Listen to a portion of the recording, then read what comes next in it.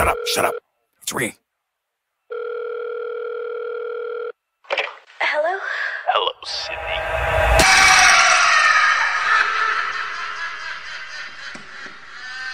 Hey, our fans. This is David Howard Thornton here, Art the Clown himself from the movies Terrifier and the upcoming Terrifier 2. And you're listening to Lights Out Radio. Why, hello, all you ghosts and ghouls, fiends and freaks, witches and zombies. How's it going out there? I hope everybody's doing well and living life. I hope everybody's being blessed. Man, it's beautiful. Life is a beautiful thing. It's a beautiful adventure. It really is. And you can't have the positive without the negative, you know what I mean? So it's just, the whole journey is just a really beautiful thing. It's like a roller coaster that you're scared to ride for the first time. And then after you ride it, you know, while you're riding it, you're going through all the ups and downs and sides to sides and upside downs and all this crazy shit. And then when you get off, you're like, holy fuck, let's do that again.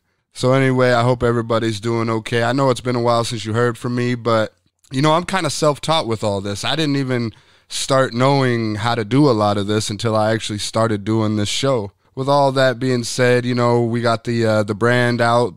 Hoodies, shirts, snapbacks. We'll be adding a few other things pretty soon. You guys are really gonna dig it. So stay tuned for that. And just one more quick thing. Somebody was talking to me about, hey man, you should do a Patreon and blah blah blah. I was like, what's a Patreon? And he told me, so yeah, people can donate to you and blah blah blah blah. And that's cool, and I respect that and everything. But that's just not me. To be honest, it's just not my style. It's not who I am as a person or as a man. I want to earn every inch that's in every step I take. You know what I mean? That's just who I am. That's just how I operate. So no shade, salt, or rain, or anything like that thrown anybody else's way. It's just not for me. It's not my thing. If you guys want to, you know, support the cause or support the brand and all that, much love. You know what I mean? I highly appreciate it. We're gonna be doing big things, making big noise. So that's gonna be awesome. But if you want to support it, you know, buy a shirt, buy a hoodie, buy a hat. There's going to be a few other things out there. So that's just how I operate as a person. But anyway, back to the show. So if you have not seen All Hallows Eve, which is where Art the Clown, he's a character, he gets his birth, or if you haven't seen the Terrifier, which is kind of like the follow-up to that, but it's more just solely based on Art the Clown. If you haven't seen either one of those, especially the Terrifier, I highly urge you to check them out. Really good movies. The second one's coming out soon, sometime this year.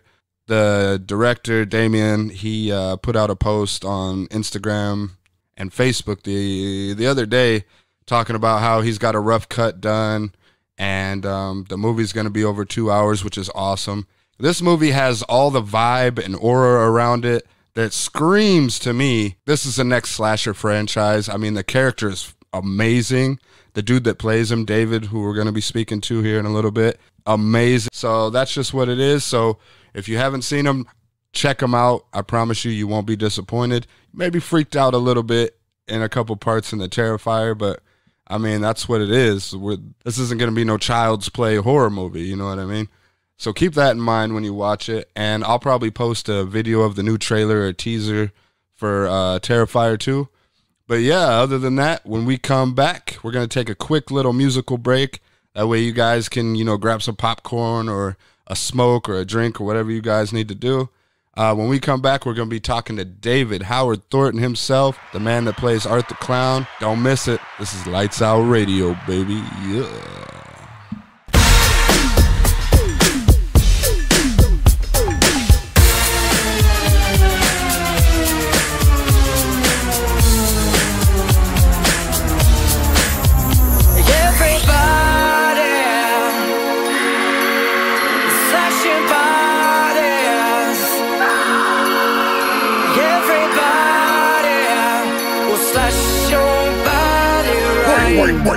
All right, everybody, as promised, this is Justin with Lights Out Radio. I hope everybody's doing good. I hope everybody's living their best life and doing everything the best they can. Anyway, as promised, we have David Howard Thornton himself, the Terrifier, Art the Clown. You know his name by now. He's big in news. He's big in horror. He's just big. This thing blew up. So how you doing, David? What's going on, man?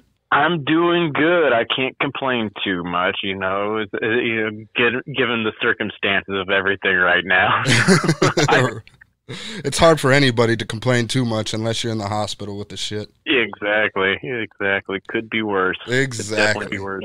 Exactly. So I'm not, man, I don't know if you know, we don't really waste any time on this show, so we're just going to jump right into the shit. Cool. So, who is David Howard Thornton? Yeah, I told you, man. We're going to start off with the Soul Diggers. Yeah, who is David Howard Thornton? I guess you could say he is like a Southern geek that moved up to New York City that got very lucky in life. Man, take it how you can get it, man. Yeah. So, how did you, I mean, this has probably been played out in a lot of interviews with you, but I haven't really listened to them. I kind of avoided them on purpose. So, if anything gets repetitious, honestly, dude, at this phase, you're going to have to get used to that shit. Oh, exactly. So, how did you get your start in acting, man?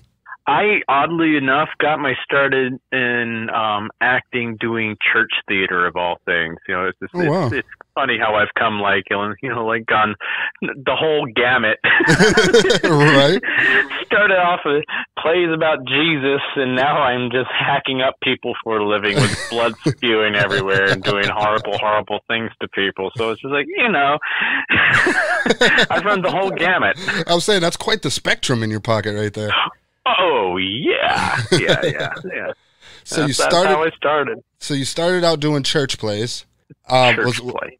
Was that for your personal, like your family church, or? Yeah. It was I was in like the church choir, like the children's choir, and we did the little plays every year and stuff like that. And that's where I really cut my teeth. And I started doing community theater later on, and that's really where I learned a lot, was doing community theater, because I learned from like my betters, those people that have been doing it for years. And I never really was formally trained in theater. I just learned from doing it. Honestly, because I got my degree in teaching of all things. But oh wow, I didn't know that. Yeah, elementary education with a minor in history. There you go, nice history buff. I can dig it. Oh yeah, I'm a big history buff. But I was in college. My mom passed away from cancer, and so that kind of changed my whole perspective on life. It's just like I was like, I like teaching, but I'm not really as fulfilled as I am like entertaining my students. I was like, I discovered I really enjoyed entertaining my students more than teaching them. I'm like, I think this is what I need to do with my life instead. I think I need to be an entertainer. And so I finished up my degree, and because, just in case, so I could have something to fall back on if I needed to, and moved up to New York City, and the rest is history. Nice. Moved up to the big city with dreams to make it big. Yeah. It's like you only get one shot at all this, so might as well live it up. That's a fact. Take those risks, because you never know. I know so many very talented actors back home in Huntsville that always wanted to give it a shot, but they were too afraid to leave home. And I don't want to be one of those people. Yeah, I'm a firm believer, dude. That's crazy that you said that. I'm a firm believer that I think fear holds a lot of people back from really exposing their gifts or their light, so to speak. You know what I mean? I agree. So what part of you said you grew up in Huntsville? Huntsville, yeah. Nice. I lived in Decatur, honestly, for about a year. Oh yeah. Yeah, it's like right outside of Huntsville. Yeah. I grew up I didn't grow up there. I lived there for about a year with my mom, and then Katrina happened, and I jetted back to Colorado. That makes sense. Right. Did you ever get to go to Point Mallard while you're out there? No, I didn't, man. I didn't have much time to do much. I just kind of like stuck to myself and just I wrote a lot, to be honest. I did a lot of writing. Yeah. Getting away from everything that I knew and everybody I knew really gave me the chance to just kind of like I used to go out into the woods back behind my mom's house, and I just sit out there and just write or sketch or just kind of do my thing. Yeah, just kind of get my zen on, so to speak. I know that's one thing I have missed about living here in New York City is like I don't have the woods to go out and do that kind of stuff in, because I still like to do that a lot too, just go on hikes and stuff like that just to clear my head. Yeah, definitely. So you did community theater, and then where'd you go from there? Basically here in New York. I just did that and came up to New York, and I would take a class here or there, not really I learned a little bit in these classes, but it was more like so I could network. Gotcha. That makes sense. So I can get to know casting directors and stuff like that, and it's just rub shoulders and then shake I started hands. getting casting. Yeah. Gotcha. Did all that. Started doing like voiceover work, and did 5 years where I toured with How the Grinch Stole Christmas, the musical. That's awesome. So you did you did live theater then? Oh yeah, that's what I basically did. Terrifier was my first real film. I had done like extra work before, but that I don't really count that as much because I had no lines. I just sat in the background and reacted to things. That's awesome. So didn't react to things. I'm just sitting in the cafe drinking a cup of coffee or something like that. So it's like, that makes whoa.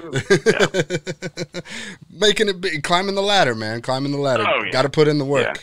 Oh yeah, exactly. That's the thing. It's like I think that's what a lot of aspiring actors don't really understand is that you have to put in the work. You're not going to necessarily just start off with a big, huge, project or something like that. You got to build yourself up. I mean, it took me about 10, 13, 14 years to like really get where I was going with my career here in New York. It's just a lot of just pounding the pavement, auditioning, and just hoping something sticks. Yeah, definitely. I think that's lost too in a lot of aspects in life in general. People just expect to come out the gate just knocking heads off and kicking doors in, and that's just not the way it works, man.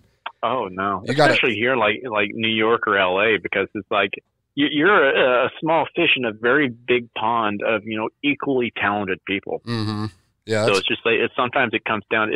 Sometimes it has nothing to do with that other people are better than you. It comes down to certain things you have no control over. Like you just might look a little bit different than what they're wanting, or I literally lost a role over a coin toss because they couldn't decide me and another person. You're shitting me. A coin toss. Yeah, it was just, but I think that one came up in my favor because if I had won that coin toss, I wouldn't have been able to audition for Terrifier. Oh shit! Yeah, and that coin toss saved you. Then, if anything, yeah, I really did win that coin toss. It's just not the way I expected. That's funny how life works out like that sometimes. It is. It is. Wow. Okay, so I didn't know that about you. So what was the transition like from live theater, live audience, seeing the expressions immediately and everything and all that comes with it, to standing in front of a camera? You know what I mean? Like, how did that transition go for you? That was an interesting transition. I mean, first of all, luckily I didn't have to worry about the vocal transition because, I'm being a stage trained actor. I'm used to projecting. And I was like, oh God. I remember back in college, I did like a student film, and like my first day on set, like the guy had his earphones on. He's like, oh God. Whoa, okay, dude, you don't have to project.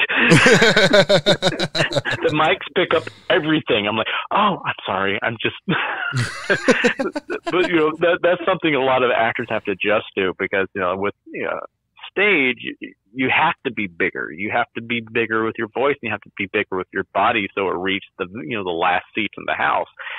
When you're on camera, everything is picked up by the camera. Every little bitty little thing that you do is picked up. Yeah. So you have to make things smaller for it. So there's that difference there. But also with stage, you usually have like weeks of rehearsals. So you've by the time that you're actually performing in front of people, you've done it over and over and over and over and over and over and over. So you've got it down pat. With film, you might rehearse the scene a few times before you film it, and then you film it, and that's all there is. And as an actor, I'm always discovering new things, especially when I'm doing plays. I'm discovering things from rehearsal to rehearsal, and sometimes from performance to performance. So I'm always changing things and adding things.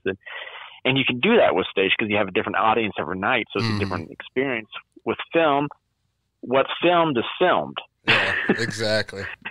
And it's like, well, okay. And then I've had those moments where I think of something afterwards. I'm like, man, that would have been great to do. It's like when you get into the argument with the guy at the grocery store, and then you get in the car, all pissed off, and you're like thumping the wheel or the steering wheel or whatever, the dashboard, and you're just like, fuck, if I only would have said this, it would have been so cool.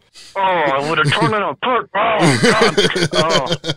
Oh, I know. That's how I feel with some of the stuff I've done on screen. Like, man, I could have added so much more to that, but oh well, it is what it is. And plus, also with stage, you have that instant feedback from the audience. So when stuff's working, especially with comedy, because comedy there's so much that you feed off of the energy of the audience and the other actors, and because all deals with timing.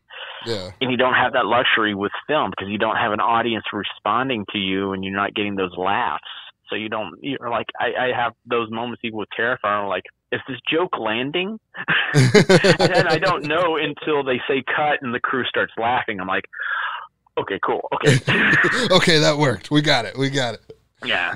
So you just have to trust a lot in the director and also in the editing process too, because there have been so many things where I'm like, how Damien will be like, oh, that was a great take. And I'm like, really? Okay, cool. And then, and then is how he edits it. I'm like, oh, I can totally see what you're going for now. Okay, cool. Yeah. Okay. Cool. I've always kind of envied that about directors, how they have like these certain, they're able to look at things in a certain way, and they know that they can piece these two, whatever together and be like, yeah, that was fucking epic, dude. I see what you're doing now. Oh yeah. Yeah. It's like, I can't do that. I've way back in high school, I directed a play, and that was the most stressful thing for me. And I'm like, I'm just not a director. I can't stand it. I'm just like, it was just way too much for me to have to deal with. I was like, I'd rather be concerned about just myself. Right. I'm kind of intrigued. What was the play? It was The Emperor's New Clothes. Nice. Yeah. Oh yeah. It was a good play that someone had written. It was just, what was frustrating for me, because I've always been a big proponent of a slapstick comedy. That's always been my thing. I love doing slapstick. I love doing physical comedy, and I just couldn't get the actors to do what I wanted them to do, and it drove me nuts. And I would actually act it out right in front of them, like, do what I do. And they're just like, I'm like, it was just so frustrating at times. So I'm like, okay, just do your own thing. Right, just do what you do and we'll see if it works. Yeah. I had read somewhere that you were really big into comedy first. How was that switch up? Well, it's been a okay switch up, because there is a lot of comedic elements to art. Definitely. So that's been a nice thing to have. So even on set, we'll sometimes do different versions of the same scene. We'll do like a more serious and scary version of the scene, then we'll sometimes do a more comedic version. And it's usually because Damien has an idea for what's going to make it scary, and I'll have some idea for, let's try this little joke that we could do in here. And it's just kind of play blend around them with that. Nice. What's that? I say you just kind of blend them. Yeah. It's kind of cool in that way. It's a nice relationship that Damien and I have as actor and director. It's like we have that mutual respect and trust in each other. We know each other's strengths, and we play with those. We're like, okay, cool. Well, and we just see what we come up with together, and it's kind of cool. I think that really unfolds, or flows would be a better word. I think that really flows out onto the screen, to be honest, too. Like, there's something about the movie where you can feel that everything's really cohesive and tight. Yeah. It's really. We even have those moments on set too, where it's like I know when we get the take that's going to work. I can just feel it. I'm like, that really felt good. And Damien's like the same thing. It's like when we're both going, that felt good, or that looked good. I'm like, okay, cool, that's the one we're using. Man, that sneak peek you guys came out for the second one. That looks really good, man. It looks really good. Thank you. It looks like a totally different element than the first one, though. Yeah, we've really improved on everything, I think, because Damien has listened to probably every single review that's been out there online, in YouTube videos, whatever. He's the good ones and the bad ones, and he's gone through and listened to what people have said and what they think need to be improved on, and that's what he's like, okay, let's tackle these certain things that people think, especially the ones where he knows the same comments over and over again. But he also was like, okay, what are the things people like? Yeah. Let's make sure we keep all of that in here as well. Yeah. Well, obviously there's a lot. On all that. Obviously, there's a lot of what people like. I mean, it started. That's crazy. Yeah. I mean, I remember seeing All Hallows Eve. Fuck, I don't even know, a while ago. I don't remember, but I remember seeing it, and I was like, that character's kind of cool. He had like the original guy. What was his name? Mike Gianelli. Yes, him. He he had like a, to me personally, this is my personal opinion, I'll probably be attacked for it or whatever, but he kind of brought like a classical, scary, like that creepy Victorian clown kind of image. That's the kind of image it presented itself to me, was like that creepy Victorian era clown, you know, those old ceramic clowns that people would collect. And they had that creepy element to them. That's what he kind of reminded me of. But then, and not to like dog him and raise you up or any shit like that, but when you came out and you had all the, because I felt like it was just kind of flat-faced with him, and you really show the expressions and like all the little twitches and mouth movements and like nose and cheek and your eyes, like it brings it really to life for me personally. And I really love that aspect that you guys kind of changed or that you brought to it. I'm not sure how that worked out, but it was awesome. Well, thank you. It's like I attribute a lot of that to Mike, though, because he really set a good, you know, solid foundation for me to like build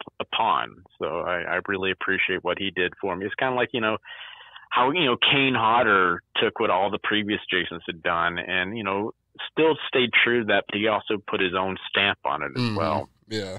He built upon it. So. Yeah, I mean, that's the best way to do it. If you're going to play a character that's already been, is to hold true to the character, but then still add your own little twerks and twitches to it. Yeah. But so, I got to ask, now, like I said, it might be monotonous, but what's your favorite scene? Oh, my favorite scene is the pizzeria scene. Love it. That was my favorite one just to film because, for one, we were in heat. So it was a lot more comfortable than a lot of other scenes were to film because actually in both films we've been in a lot of cold locations because we've been filming during the winter up here in New York, and so I heard it gets cold. I heard about some building you guys I read it in an article, something about you guys filming in a building with no heat or something like that. Yeah.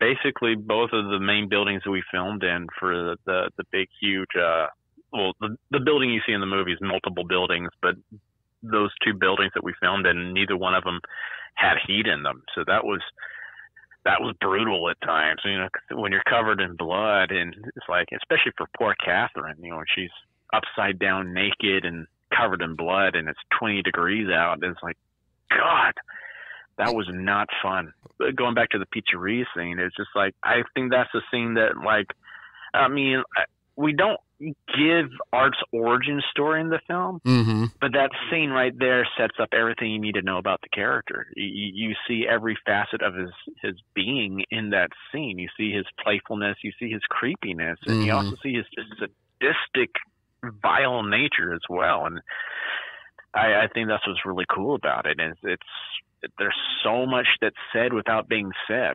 Yeah, that's honestly, man, that the pizzeria scene's my favorite too, for the same reasons. Like you really get to see Art express himself in all these different ways. Like he's being playful and flirty, but at the same time you can tell the flirtiness is kind of like dark and like fuck you-ish. Yeah. And I found that very malicious. Yeah, exactly. I found that really cool. Even though everybody talks about, you know, obviously the hacksaw scene, that's like the big how-to of the Terrifier, but the pizzeria scene is got to have it for me. Yeah. And I did read something, since we're talking about the pizzeria scene. I did read something, the dude you cut his head off, wasn't he the creepy clown in the videos that was going around a few years back? Yeah, Mike Levy. Yeah, he and his brother and their friend Steve. Those two guys were the cops at the end too. But their film production, Fuzz and Lens Film, they were the guys that did the whole Staten Island clown. That started off the whole creepy clown craze where people were standing outside dressed as clowns. They were the first ones to do it. They did it before Wrinkles the Clown, who claims that he's the first to do it. It's like, no, they were doing it about a year before him. Pay homage. Oh, yeah. And they worked on they were part of our crew for Terrifier 2 as well. Nice. Yeah, I read that, dude. And when I read that article, I was like, wow, that's really cool. Because I remember when that whole craze was going around. I remember it was everywhere. Everybody was so scared of these clowns, and I thought that was pretty cool that dude was one of like the original. That's awesome. Yeah. And you cut his head off. Funny. Oh yeah.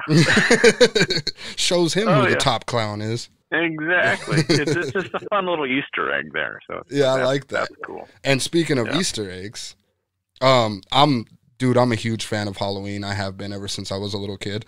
The new one where he cuts the cop's head off and shoves the mag light up it to light it up like a jack-o'-lantern. Yeah. That's a nice little tip hat to you, huh?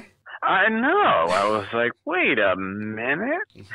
Some people are like, are you guys upset about that? I'm like, oh my gosh, no. If they actually got that from us, that's amazing. that's like, because like, we wouldn't be where we are if it were not for the original Halloween in the first place. It's like, that's what really set up slashers. Exactly. Like, so many slashers owe their existence to Halloween. So if they were, paying homage to us, that's amazing. I am flattered. Right. I need to find some way out to verify this. You're a big man now. Make some phone calls. Figure it out. Yeah. I wouldn't be surprised, though, because actually going back to the Fuzz and the Lens guys, they also filmed a spoof video when that Halloween movie came out. They did the Halloween 60, so it was like 60 years later. So it's like where you see it. Were they the old? He was the old Michael Myers with the walker and shit? Yes. No, that was them? That was them. Nice. Yeah, they did that. And so like when they did the big premiere out there in Hollywood, they brought them out there to the premiere. So they got to meet all the people that were there for the Halloween 40 premiere. Dude, that's awesome. And they went around, and apparently all the Halloween people were like, oh gosh, you guys are the Terrifier guys? Oh, we love that movie. Nice. So the people that made Halloween 2018 knew about Terrifier. So I wouldn't be surprised if, they had seen, and they're like, hey, that's an idea. And they just maybe thought, oh, who knows if this movie's ever going to be seen because it's small, little, low budget independent film. So maybe we can take this idea and no one's going to notice. Yeah. But like awesome. I said, hey, I don't care. It's kind of cool. Man, I would. That's what, flattery, or how does it go? Imitation is the finest form of flattery. There you go. And if that's it, then that's it. But anybody in the horror community, let's be honest, man. Like, I'm not trying to pump your head up at all, but come on, everybody knows who Art the Clown is. Everybody. And speaking of, like, how crazy is that? For you personally, like, to see people with tattoos. I see people with tattoos on Facebook and shit all the time of Art the Clown and shit. Like, and then I was thinking the other day, I was like, I wonder what he thinks of that. It's nuts. Like, because I remember when they first started happening, like, Damien and I were like, what? Are you kidding me? Someone wants to have, like, his creation and my face on their body for the rest of their life? That's insane. And Damien was trying to keep a total of them at first, and he just he couldn't keep track of it anymore. It's like, there are just too many of them now. But I'm like, we're still just, I'm like, there are some amazing ones out there too. It's just like, this is, it's really cool. We didn't expect any of this because, like, we were a very low budget independent film when we made this thing. I mean, we made it for $50,000. That is it. Wow. Yeah. So we didn't expect any of this. Well, no. We were just like, we think we have something fun, but like, who knows if it's going to be seen by anybody? Yeah. Wow, that's crazy. Yeah, I saw a really slick, really detailed back. It was a whole back piece, man, and it was like you with like the scalpel and like with a trash can or the trash bag over your other shoulder. It was really detailed. It looked really good, but it was like the whole back piece. I was like, wow, that is insane. Yeah, that's the one that made me think. I wonder what he thinks about this. Like, I bet it's just unfathomable at some point. Well, when we were at our very first convention out in Arizona for Mad Monster Party, a guy named Brad Thornton, he's probably a cousin of mine. Who knows? But like, he got a tattoo at the convention, and so he comes like running up to us. He had been doing it for like 4 or 5 hours, and like, so we're at an after party, and like his friend comes over and pulls Damien, and I'm like, dude, this guy just got a tattoo of you guys. We're like, what? So it was like that was like the beginning of it, because this is like before we even released on Netflix. So we had not really totally exploded yet. So we're just like, what? People are getting tattoos of us? Holy crap. Yeah. That's when I first saw the Terrifier, was on Netflix. I had a chance to see it. I was visiting back home. I was out in Denver, and it was, unfortunately, I was leaving to come back right before the Horror Film Fest up in Telluride. Yeah. And a couple buddies of mine went, And I was like, what movies are playing? Because I'm, like I said, I've been into horror since way back when. So I was like, what kind of movies are playing? Anything look good at all, or is it all just, the same old recycled trash? And they told me about the Terrifier. I was like, oh, that sounds pretty cool. But they're like, man, just stay a couple extra days. You'll make it. I was like, dude, I got to get back to work, man. I can't. And so, yeah, so I missed out on that opportunity. But then I started dating. Yeah. I started dating a girl that actually I'm currently still with. And cool. Yeah, I mean, we were hanging out. I came over, we went to dinner, and then we went back to her place, and we were chilling in her room and scrolling through Netflix trying to find something to watch, and saw you, and I was like, that title, something's ringing a bell here, but I couldn't place it. I was like, let's watch that. That looks kind of cool. And then after that, dude, I was like, after the pizzeria scene, to be honest, I was like, dude, this is fucking awesome. Like, this is what the horror genre needs right now. Yeah. In all honesty, that's what I think, dude. Like, and like I said, I hate to, like, keep pumping you up, but but at the same time, like, the way I see it, like, throughout the horror genre, right, the next biggest thing has always pushed the envelope. Mm-hmm. That envelope was a lot smaller back in the day, so they didn't need to show as much blood and guts and all that. But I feel like with the evolution of the internet and people being exposed to anything and everything pretty much, I feel like naturally that envelope got bigger. You know what I mean? And honestly, like, I feel like that void has been here for a while. And, like, finally the Terrifier broke out and was like, hey, we're going to cut this envelope all to hell, and here you go. And that was the next big thing. I mean, to me, that's kind of like, I think Scream is really underrated in my opinion. I really love Ghostface, the character, everything about it, even like the movie within a movie about it. Like, I love all of that. But I think what really brought Scream out was that it was new. You know what I mean? It's not Halloween 48. It's not Nightmare on Elm Street 32. Like, it's something new. It's a new character with a new dynamic and new demons and new dimensions, and so it really pops that out. And what made Scream big for me was like the whole phone aspect. Yeah, because that's really when cell phones. I mean, they were still granted in, like, the big pouches in the car and shit like that at the time, but like, I remember that shit, man.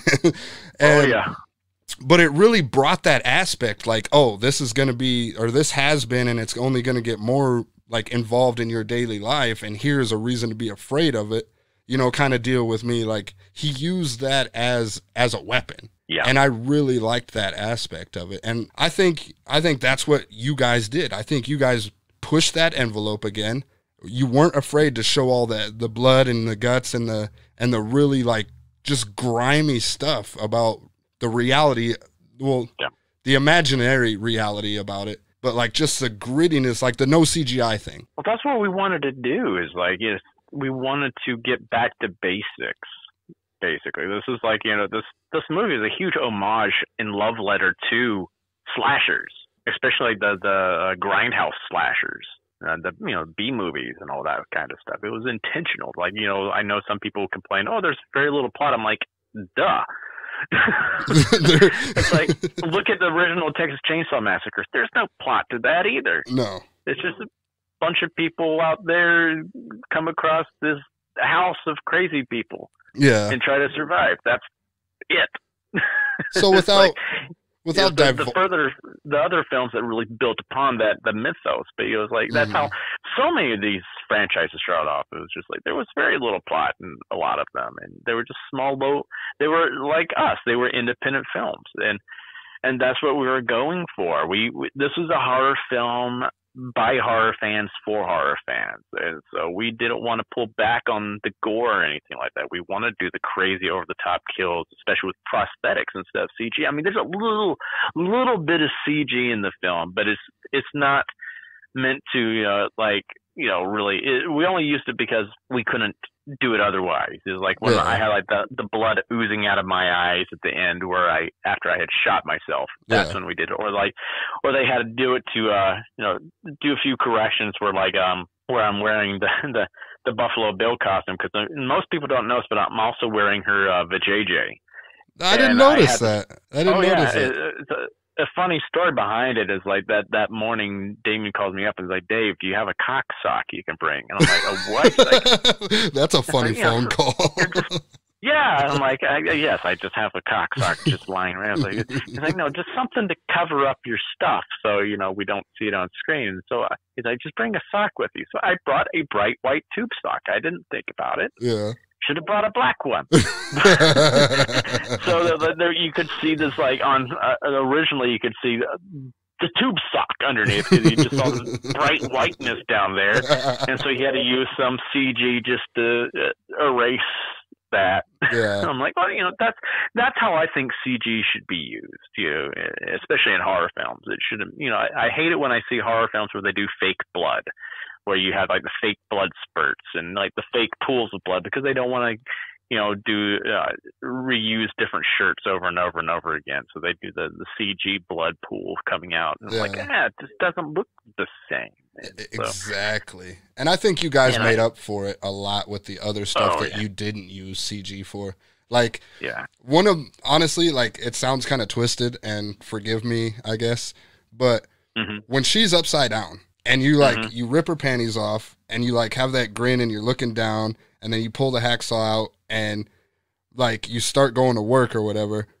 And you can see now, was this a prosthetic or like when you were making the song motion, was that a prosthetic? Yes. Oh, okay. Cause it was really good. Like you could see like the upper thigh and like the lower butt, like jiggling as you cut it and shit. Like that really set it. Like when I saw that part, I was like, wow, these guys put a lot of hard work into this shit. Yeah. They made a full body cast of her.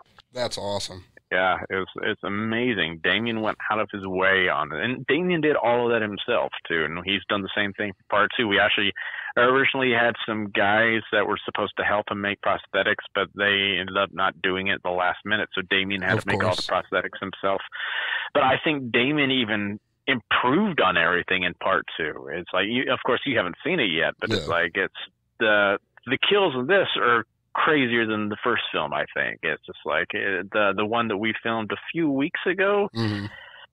Oh my god, it took us about 5 days to film it because it's so prosthetic heavy. There's so many elements in this scene, and it's just, by the end of it, it's vicious. It is a mean, vicious kill, and I think people are gonna hate Art by the end of this kill because it's just Damien, even like when he was in the middle of editing it, he contacted me by text and he's like, Dave, I'm kind of getting a little lightheaded right now from editing this thing. And I'm like, dude. Wow. And he's never told me that before. He's like, dude, you created this. This is making you lightheaded? Oh my God. People are going to be freaking out then when they see this.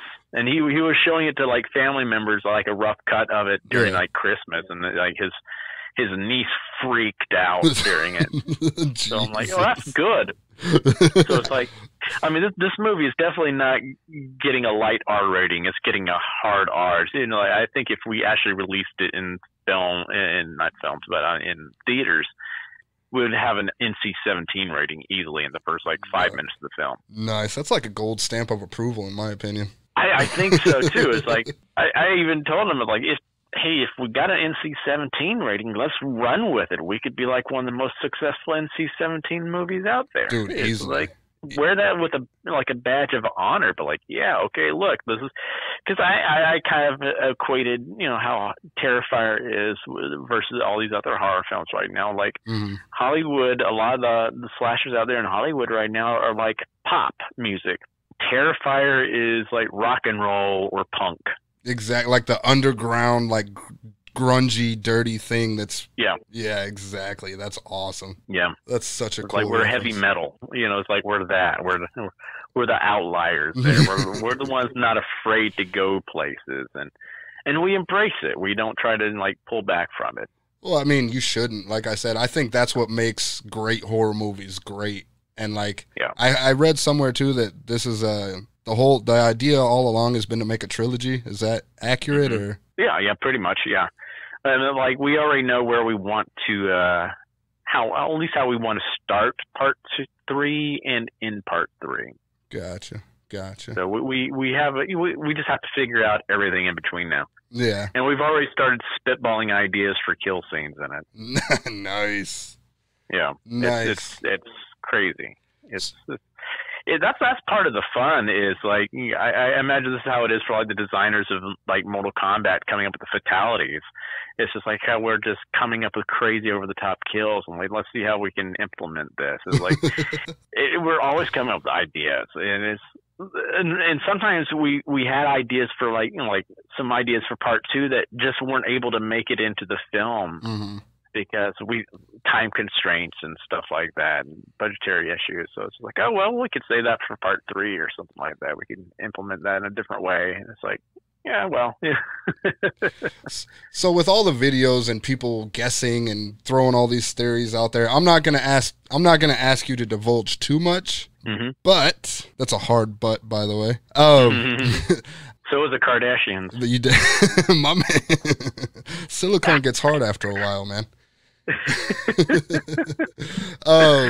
So with the second one, with the upcoming one, are you guys gonna kind of shine a little light on Art's background? What makes Art tick? Is that gonna be a little bit? Okay. Yeah. There's gonna be a little bit. There's gonna be some clues here or there, but we're not just totally just going, hey, he's this and this. That's awesome. That's what I wanted to hear. We offer clues. That's what I wanted to hear. Especially, there's a really clever clue in there that it's in a prop that may be seen for like a hot second or so in the film. And I'm like, oh, and it actually delves into his backstory some. And I'm like, oh, we'll just have to flesh that out more in part 3, but I'm hoping people catch it. Nice. There you go, people. Yeah, there you that go. Kind of stuff. Look for the props. Yeah. So with you, because you sound like a down-to-earth kind of in comedy and theater and everything. So how do you transition to Art? Like, who is Art to you? I look at him as being like my 2 ways of looking at him is like he's an evil version of Mr. Bean. I love Mr. Bean. Like a bastard child of Harpo Marx and Freddy Krueger. So what aspects of Marx are in there? But I mean, besides the obvious. Oh yeah, it's more like the silent comedy. Yes. It's like you know, he has the horn, he has the hat, just like Harpo in a lot of ways. Yeah. That's the part that's the thing I love about Art too, is he's so good at expressing himself and like actually, unlike other slashers, but he still has that quiet kind of pushes and pulls you at the same time. I really love that aspect. Oh, that's what I love about the makeup with him, because he looks creepy, but like the makeup gives me a lot of expression. I can really express my intent a lot, because it basically is like a second skin. So I'm not hidden behind like a plain like a hockey mask or something like that, where you can't show expression on your face. So it's nice being able to have that free range of expression. So even though he doesn't talk, you can just tell by his mannerisms and his facial expressions what his thought processes are. And that's what I really enjoy about him. It's like I can do that with him, and I bring that clowning aspect into it. It's kind of like how Emmett Kelly did that a lot with his characters.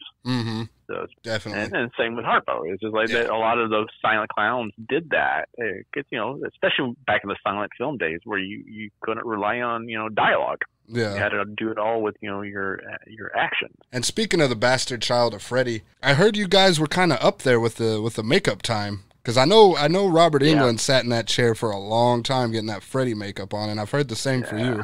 Yeah, it's about 3 hours, give or take. Yeah. And Damien does all that, you said, right? Yeah. He doesn't want other people to do it.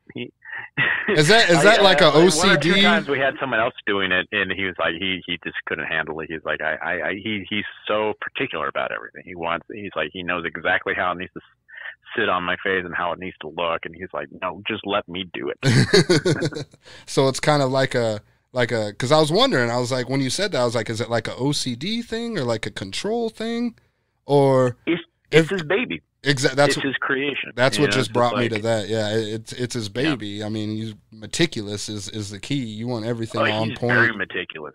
He is very meticulous on set, where we'll do the same shot over and over and over and over and over again, even if it's like just a B-roll type shot where it's just like, okay, let's just do a pan. Yeah. Because he wants it's very Kubrickish at times, where it's like he wants everything to look. He knows exactly how he wants everything to look. And so he's going to get that shot Come hell or high water, huh? Oh yeah, I've seen him just like he'll like show my tools sitting on a table, and he'll be over there meticulously just moving everything just a millimeter or so until he gets the exact angle he wants each of those tools sitting. And I'm like, that's insane. I can relate. But he knows exactly how he wants it to look, and then when you see it on screen, you're like, I totally see why you did that now. Right. How does this easygoing David Howard Thornton turn into the silent, psycho, demented, possessed, possibly Art the Clown? How do you get in that mind state? Lack of sleep. Because we'll have we'll have like 15 to sometimes 20-hour days on set, and we have to do it the next day. So, and then we're in like these cold, miserable conditions. So I just channel that misery into the character at times. Because I also get a little bit just delusional. I'm like, well, I'm going to just put this delusion into the character now too. That's kind of cool. We're up Schitt's Creek, but I'm going to put on a happy face. Yeah, exactly. It's how it goes at times. Like, I would say like a majority of both films, like what you're seeing of me on screen, I'm pretty much just worn out while I'm filming, because it's just like I'm in that delusional state of mind, because it's like, oh yeah, I've probably been on set by that point by, over 10 hours. So I'm just kind of like, yeah. That's all. So do you have any, I guess what I'm asking is, do you have any like pre-film or pre-take rituals, like anything to get you in the zone? Like, how do you get in the Art the Clown zone? I'm weird with that kind of stuff, where it's like, as soon as I'm in the makeup, I pretty much understand the character by that point anyways, but as soon as I'm in the makeup, I usually sit in front of a mirror for about 30 minutes and just make faces and just seeing how everything reads. And that also helps me just really fully get into the mindset of the character. I don't know how this works, but it just works for me. And after that, I can just turn it on and turn it off. I understand the character in my head. I can just bring him in, bring him out. I might, like if it's a more, and this I am with every character I play. Oh, wow. But if like it's a more emotional scene, I might need to take just a few seconds just to psych myself up if I have to get angry or something like that. I was like, okay, let me just take a few seconds. But I'm like, I don't do the full Jared Leto, I'm going to be in character the whole entire time. Yeah. No. So, I mean, I will be on set and I'll be goofing around with my fellow actors until they're like, okay, rolling. And then I just go into the face. Wow. I put on my angry face. And I think sometimes it has kind of been a little bit disarming for my co-stars, because 1 second I'm just David and the next second, oh God, it's Art. Yeah, I mean, I don't think I would. I mean, it would be kind of. I think I'm the type of person that would have to walk around like Art all day. Like, hey, we need some lunch, and I'd be like, I'll go get it, just dressed up still. Like, I'm gonna go fuck with everybody. Like, I don't know. That's really cool that you have the power to flip that switch like that, though. Yeah, that's just how I've always been. It's like, different actors have their own methods, and that's just my method. And I think my co-stars are kind of happy that that's my method, because I think otherwise I'd be a miserable person to work with on set. Creepy fuck walking around all the damn time. Yeah. Because I know, like, there have been cases, I think, like when Kane Hodder was doing hatchets and stuff like that. Like, yeah. He would just not be around the other actors. Oh, just so he could stay in the zone. Yeah, and also it just made them more scared of him. Oh, yeah, okay, so they weren't. Yeah. I got you.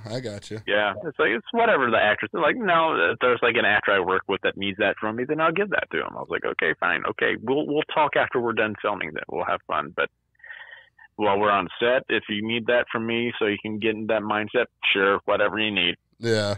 So how are you? You said that you guys didn't expect this to happen like this. So how are you dealing with your quote unquote newfound fame or whatever? I mean, you're getting you're getting tattooed on people's butt cheeks and titties and shit. Like, that's got to be crazy, dude. Yeah, it's still sinking in. I'm like, I still live with 2 roommates in the crappy little New York apartment. So I'm just like, yeah, it is what it is. I'm looking for the day where I can finally just move out on my own and get my own place, probably move out to California and all that kind of stuff. But it's like, I'm still me. Well, that's good though. I mean, that's good to be grounded and stay grounded like that. Yeah. It's plus, like people don't usually know what I look like outside of makeup anyway. There so you it's go. just like I had that little bit of anonymity. I had I would say like a humbling moment too. A few months ago in October, they have a Spirit Halloween store a few blocks down the street from me, and I decided to go in it one day. And I'm like, oh, let's see if they have any of our like trick or treat studio costumes in here, or anything else regarding us. So I went in, didn't see anything, so I just asked the guy working there, I was like, do you guys have any Terrifier costumes or anything like that? And the guy's like, what's Terrifier? Oh, what the fuck? Yeah, he's like, people keep asking me that, and I don't know what this Terrifier is. Why the fuck are you working here, sir? And I explained to him, like, oh, yeah, I'm the actor from it. He's like, oh, that's nice. I was like, oh, okay, cool. Sir, go work. Like, yeah, that brought me down to earth. So. Right. Go apply at the Hallmark store, sir. Your services are no longer required. Like, what are you doing here? That's like someone that is like lactose intolerant working at like a cheese factory or something like that. Right.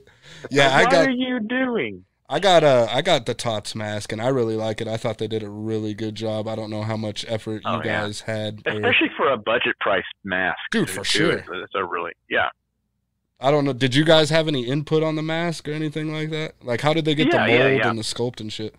I don't know per se. I think they just kind of looked at photos, but they also asked for, like, just photos of my actual face, too. Oh, nice. That's cool. Yeah.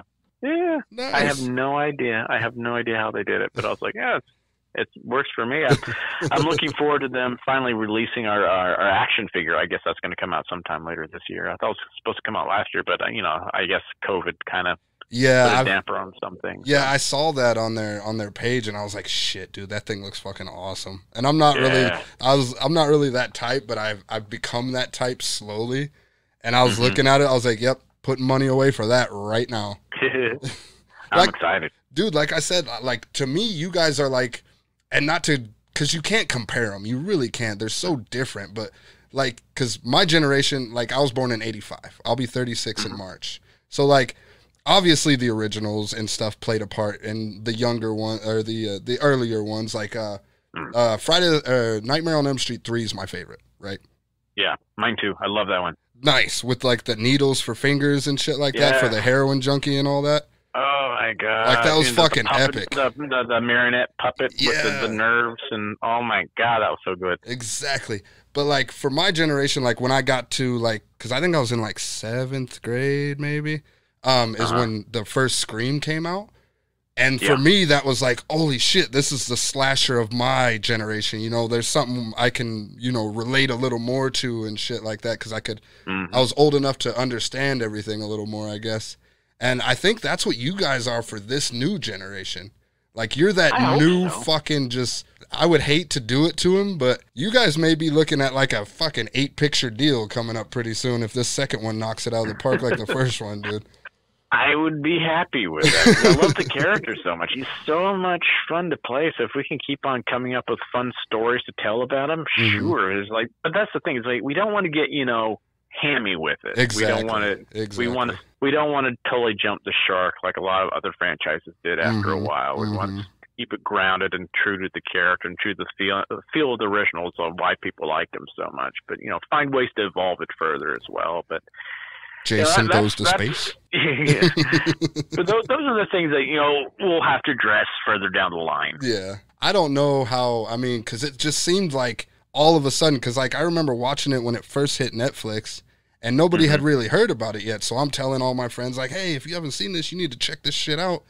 And then all of a sudden it just seemed like a couple months later, just boom, it was everywhere. Yeah. We were like one of the top rated horror films on Netflix the whole entire time we were on there for those 2 years. I was like, that's considering all the other horror films that were on there especially from the big studios. That was pretty impressive. I was like, wow, we're like the little engine that could. Right, David versus Goliath and all that. Yeah, I love that. But that's the thing. It's like when you make a film, when you have people make a film that are, you know, true fans of the genre themselves. Mm-hmm. I think that's when you'll get the better product, and that's what we were. I think.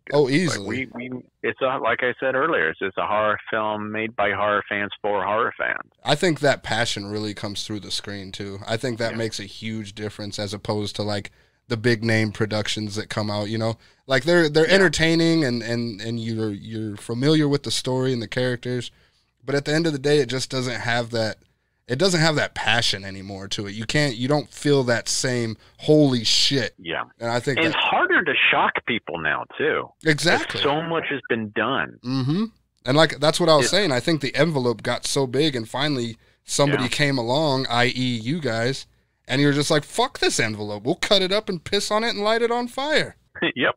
And I respect that. That's awesome. You got to have a lot of balls to come out like out of nowhere with the Terrifier movie, in my opinion. Yep.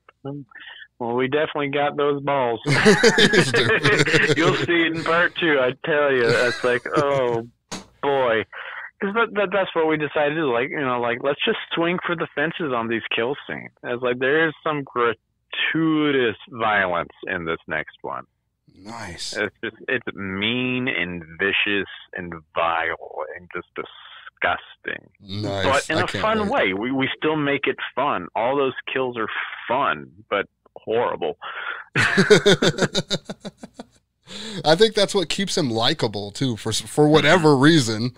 I mean, like people actually like Art the Clown as a character. Like I look at him and I'm just like, holy fuck, dude! If I saw that dude in an alley after I left the bar or something, holy shit, I'd piss my pants. Yeah. Oh yeah. But I think that's what makes a good horror villain, where it's like you like them, but you're also afraid of them at the same time. Yeah, for sure. So what? Fuck, I had a blank. I have that happen all the time. Just wait till you get to your 40s. Shit, dude. I got 4 more years, man. I got 4 more years. Enjoy them. Enjoy them. Oh, yeah, that's what I wanted to ask you about. You said so you were in an unheated building in that scene where she was upside down and naked? Yes. Wow. It was, and was that in the wintertime? It was in January. In Trenton? Here in New York City. It's on Staten Island. It's called Seaview Mental Hospital. It's in an abandoned part of the complex. Yeah. It's a building that was badly damaged by the hurricane that came through in 2012. Oh, wow. Yeah. So it's like, it was crazy. It was like an old part of this, the whole building was just spooky. It was a spooky building because we're like the tunnels we're filming in down there were like the tunnels they used to bring the TB patients after they died. Oh, wow. Through them, yeah. Those are those little TV tunnels that you'd see in a lot of those kind of facilities, so they didn't have to wheel the infected patients through everybody else. Yeah. Kind of hide the bodies from everybody, and like, in that room we were filming in was the furnace room. Oh, were they cremated? Burned the body. Yeah. Oh, wow. That just added a cool, more creepier vibe to that scene for me. Well, that same scene, that same room was also used. It was just you don't notice it. But it's from different perspectives. The same room where I'm strangling Victoria with the plastic wrap. Yeah. Okay. To the right of us are those furnaces. Oh wow, that's awesome! Holy shit! It's a creepy room. It's a disgusting room too. It's just like so much like stuff. Yeah. Was floating around there. I'm like, who am I breathing in right now? I'm like, oh. Did you guys get that done in one take then with her being upside down or? No, that took a few hours. What? We would only let her hang upside down for about 30 seconds at a time because it's so dangerous. So we only had like 30 seconds to film. Well, yeah, the blood rushing. And then we'd swing her back up, let her rest. Yeah, it was dangerous. Very dangerous, but she did it. She did it without any real complaints. I mean, she had blood going in her eyes occasionally, or up her nose, so it makes when you're upside down, it makes it hard to breathe. And yeah, for sure. She just got some in my eyes. We're like, okay, let her rest and get this out of her eyes. That stuff stings. Yeah, I bet. Nice, super chill and laid back about it too. I got blood in my eyes, guys. Can we start again? Yeah, she'd just be ow, but it was like. Considering the position she's in, very compromising position. Oh, for sure. Naked in front of a bunch of guys. Make it as comfortable as possible. Yeah, and it's like, and that's the thing. It's like we were all extremely professional that night. That was like the one night there was no joking around on set because we knew how dangerous it was, and we knew what a vulnerable state that she had to be in for that. So we were like, okay, let's just make this as comfortable as possible for her. Yeah, I mean that's a lot of balls on her part too to be able to do that. I wouldn't have been able to do that. Yeah. That's the thing. We had other people that, wanted to do the film, but they just didn't want to do that scene because they knew what they're going to have to do. But Catherine was like, she looked at it from the right perspective. She's like, this is going to be historic. This is going to be this is going to be the scene that everybody's going to talk about. This is going to be the scene that makes the film. Mm-hmm. Is that what you thought when you first read the script? Yeah. She was like, I'm totally on board with this. This is awesome. It's a great idea. Nice. And you could only film for 30 seconds? Is that how you guys did it, you said? Yeah, 30 seconds at a time. So it's power of really good editing. I'd say so. Power of her, too, to hold on. Like, I don't know. That'd mess up my equilibrium or something, I think. It did, actually. She had some inner ear problems for a few days afterwards. Oh, wow. Well, hats off to her, man. Yeah, it's like she's the MVP of that film, I think, because she gave it her all for that scene. It's like that's what I've been amazed with my co-stars in these films. It's like I can be a little whiny bitch at myself at times where I'm just like I get a little bit uncomfortable and I get a little blood in my eyes. I'm like ow ow ow ow ow ow. And like especially these women I'm working with, they're in both films. They're doing insane things. They're covered in blood and they're basically states of undress. Mm-hmm. Especially Lauren Lavera, who's our female lead in this next one. Like the costume she's wearing for most of the film is next to nothing. Yeah, and it's not a comfortable costume to wear. She was chafing all over because of that thing. I bet. And it was constantly falling apart. And, then she's having to be covered in blood and all this. And, like, the places we're filming were not comfortable with temperature. And she's exhausted because we've been filming, several hours a day for several days straight. And she's like, she's not complaining at all. Is that the character you're fighting? I would complain for her. I was like, she's cold. Someone warm her up. And she's like, you want to sit in front of the heater? I'm like, no, you sit in front of that heater. It's like, stop looking out for me. You look out for yourself. I'm like, I have more layers on than you do, and I know I'm miserable, and I know you are very miserable. And it's like, she kicks ass. I was like, that's what it is. Like, like when they talk about girls being weak, I'm like, no, these girls are freaking amazing. They're so strong. It's like the stuff they have to go through for this. Well, they say women have a higher pain tolerance than men because of the whole childbirth shit and all that. That and like having that monthly visitor every month. Yeah. I couldn't deal with that. I'd be a little bitch curled up. I don't give a shit. Who knows it? Oh, no. I start bitching when I'm on my knees for too long because my knees start to hurt. I'm like, ow, ow, ow, ow. I'm getting a leg cramp. And I'm like, God, I sound like such a whiny bitch compared to these girls. So is that the character that you're like going at it with in the trailer, like slamming heads against mirrors and shit? That's the character? Oh, yeah. Nice. Oh, yeah. That's oh, boy. I will say, like, the last 15 minutes of this film, once it starts going, it just keeps going. Oh, wow. Yeah, it's just balls to the wall, just craziness. Nice. You know what my favorite art move is, though? I've been wanting to say this to you, so I'm just going to kind of break in here and say this right now. Mm-hmm. Fucking, when you're in the pizzeria scene, and she's acting like, a normal, like, intoxicated kind of girl nowadays, how they just have no kind of anything. And she comes over and she's like, I'm going to take a selfie with you, and like boops you on the nose. And then like right before you pull out the hatchet when she's upside down and you give her that little like boop and then the selfie afterwards, dude. That shit, that's what sold art to me. I'm going to be honest. That little exchange, that back and forth was fucking awesome. Like I attribute, like, Damien wrote the selfie stuff in. So that's all him. But like, I attribute the boop to her because that's just something she just did in the moment. And I'm like, when she did it, I'm like, keep doing that because I just came up with an idea to come full circle with that. Nice. So it was like a real deal kind of behind the scenes thing. Yeah. Because that's why art does that it, kind right? of stuff. I love those kind of little happy accidents where someone will just do something, and I'm like, that was brilliant. Okay, we can use that later on. Especially with comedy, comedy is supposed to come full circle with things, and I thought that was an excellent moment. I was like, thank you, Catherine. Yeah, maybe that's what really sold it then, is like it was a real kind of improv thing, but at the same time, like, so. I always look at it just like, you don't mess with his hat. Yeah, okay, I can see that. That's just like, you mess with his hat, he's like, okay. So we're doing this, huh? Now. So we're gonna dance now. It's like, it is on like Donkey Kong.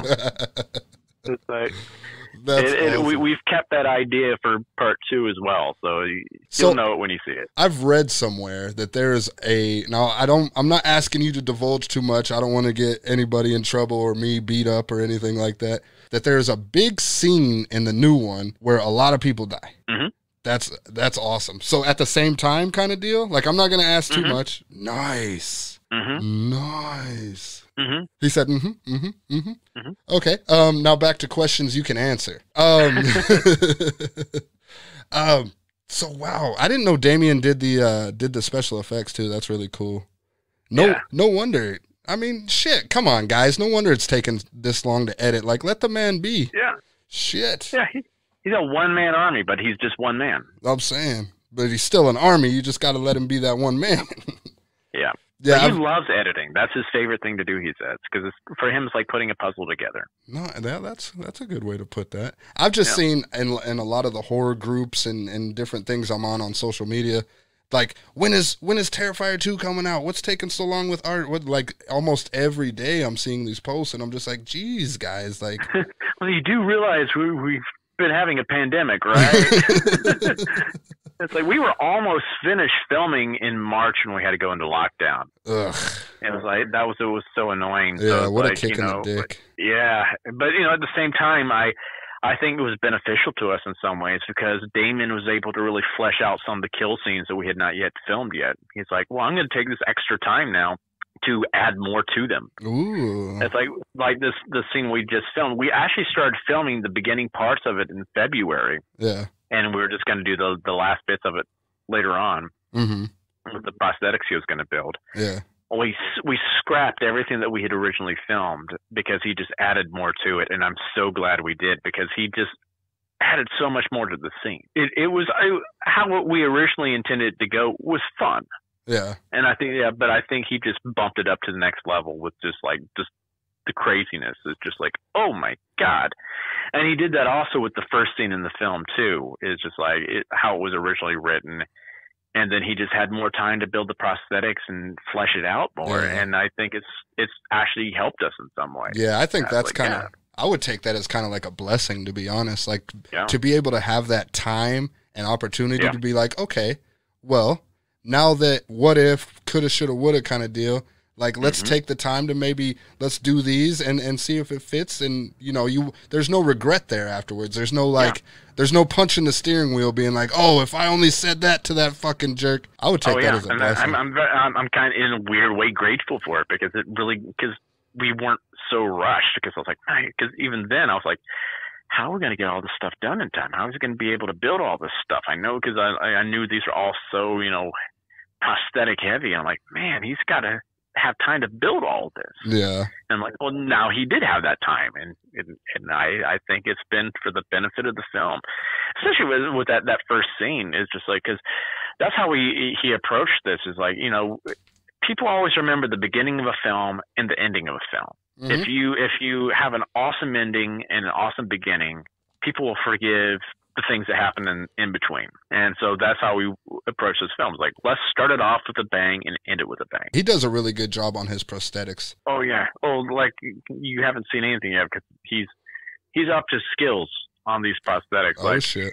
2 of the prosthetics he made, these full-body casts of the actors that we're using for this, look just like them. Nice. And he even put mechanics in so they're breathing. Oh, shit. So it's just like... it's very unnerving at times. Holy like, oh my fuck. God, I thought that was such and such and so, and I'm like, no, this is just wow. Holy shit, that's awesome. It's just Oh my God. photorealistic. I'm like, this is amazing. Nice. I cannot wait for this movie. I cannot especially wait. one that, like this prosthetic he built for this big huge kill scene. It is something else. Like when I walked in the room and saw this thing, I was like, wow. Yeah. Wow. So are you guys aiming for a 2021 release? Yeah. Oh, definitely. Awesome. Definitely. We want to get it out this year. We're so ready for everybody to see this thing. We're so excited. You're going to have a pop figure soon, ain't you? A little I Funko hope Pop? So. I would love that. I've been wanting one of those for so long. And I think this film is going to lend itself to so many variations. Oh, ooh, nice. Oh, yeah. They're different costumes. You know, some people actually picked up on one of the costumes in the trailer, and I'm like, wow, good eye. I'm going to have to look at the trailer again. Shit. Uh-huh. It's actually my favorite costume that I wore, and I was like, I had so much fun wearing this thing, and I was like, oh, this is too funny. This is too funny. I had way too much fun on set that night I was wearing that. So how did you hear about the Art the Clown role? How did you hear about this role? I just saw an advertisement, not advertisement, but a casting notice online for it. That's how. And I told my agents, please submit me for this because I think I'm perfect for this. Yeah. And is there like descriptions in that? Like, did you know, was there any kind of, oh, okay. So well, I had seen All Hallows Eve, so I already knew who the character was. Oh, okay. Perfect. Yeah, but then they were looking for a tall, skinny guy that had clowning or physical comedy experience. No. Or they said the quote-unquote role of a lifetime. Bing! And I'm like, this is it. And I'd always been wanting to get into film. Yeah, right. And I looked at this. I mean, I didn't know at the time. I did not know where this was going to actually go.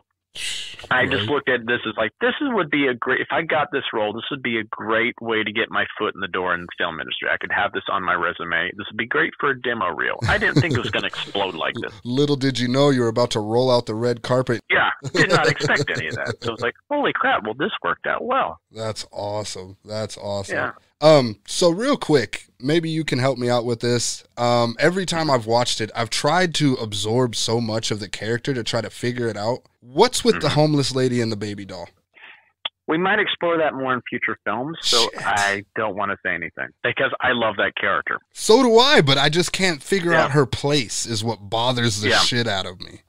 We came up with something interesting for her. Okay. I think. It's something Damien and I collaborated with because I was very adamant about it because I loved this character. I was like, there's so much more potential with this character that we could examine. Mm-hmm. It's like, I don't want that just to be it because I'm like, I think that's, I know it's just because the actress that played her, Puya, she brought so much to that character because it could have been your stereotypical just crazy cat lady type character, crazy homeless woman. It's like, but she brought a real sense of humanity to that character. The mother's touch part. And I was like, wow. It was like because I was expecting your typical just crazy lady character. And when I was doing that scene with Puya, I was like, holy, I mean, she almost brought me to tears in that scene. With the mother's touch? Yeah. I was like, she was like, because she was just crying right there on set. I'm like, and I had to like, okay, Dave, don't don't cry. You're Art the Clown. You're Art the Clown. You're Art the Clown. You're Art. You're going to kill her. You're suckering her in. You want to kill her, and I had to do that because I was engrossed with her performance. I was like, I want to see more with this character somehow. That's what she was with me too. She stood out so much, and she did such a great job. But it was just like it was like here in a second, gone in a flash kind of thing. And I'm like, where does she fit in and what's going on? Because there was something that always stood out to me is how it seemed like she knew who Art the Clown was. Exactly. Thank you. Yes. Like she nailed him. Like she was like, he's this. He does this because he thinks it's funny. Mm-hmm. She nailed his character right there. He does he does this because he thinks it's funny. And that to me spoke in my head. I was like, they've got to have a past. Mm-hmm. These two have got to have some kind of past. Nice. So that's something I want to see us explore more. Awesome. Yeah. Well, thank you for as much as you can tell me. Yeah. It kind of answered my And question. I hope we do actually explore that more. I mean, I can't guarantee it, but I'm like, yeah. That's something I personally want to explore more because I think there's something really cool that we could do there with that character. There was great chemistry between the two, between you and her. Yeah. I thought it was that one scene was just like, wow, you know, like you didn't know good. Exactly. You didn't know what to do with Art after that. You're like, do I hate him? Do I like him? Do I feel sorry for him? Does he need it confuses people because I get exactly. that, you know, people are like, well, did she actually reach Art or was he messing around with her? And I mean, my answer to that is like, oh yeah, he was messing around with her. I think Art's one of those characters where he understands everybody's vulnerabilities, and he knows how to play with those vulnerabilities. Yeah, he does seem like a very calculated psycho, in my opinion, which is awesome. Yeah. It adds that whole kind of like Hannibal Lecter kind of degree to it with the clever intelligence kind of thing. Yeah. So yeah, he understood that about her. So yeah, that's the easiest way to bring her in is to, you know, steal her baby doll. Side. Yeah, it's like through that. Like you can draw her in that way. Yeah, I'm gonna steal her pretend baby and see how she likes it. Yep, it's messed up, man. I like your style, baby Emily. So that's awesome. Everybody's super excited to see it. But I've heard you've been working on some new things. Yeah. Back last fall, it was just a small cameo role I did for this film called The Dark Offerings. Okay. That was filmed exclusively over Zoom during this pandemic, which is really cool. So really? I'm in the very beginning of the movie, so it's fun. They just wrote this part for me. They're like, Dave, you want to be part of this? I'm like, yeah, sure. Gives me something to do. Right. So I did that. Yeah. Unfortunately, I had been telling people I was going to be filming this. It's a movie called Time's Up. They're in the middle of filming it right now. But unfortunately, that didn't work out because of SAG regulations and stuff like that with COVID. They weren't able to have me be a part of the film. And I was like, dang it. But I've read the whole script for this movie called Time's Up. And it's Damon Maffei and L.C. Holt and Felissa Rose is involved with it. And it's going to be a fun film, so I can't wait for that to come out. Even though I'm not part of it anymore, I still consider myself part of the team in that way. But I can't wait for people to see that.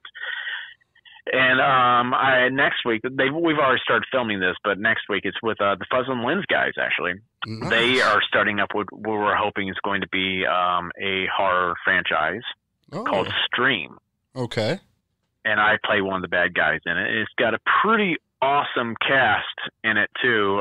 Some of it has been divulged. You can see it on IMDb, so I can divulge that like Jeffrey Combs is the main bad guy in it, which is freaking awesome. Reanimator himself. So I'm just like that. Yeah, that is awesome.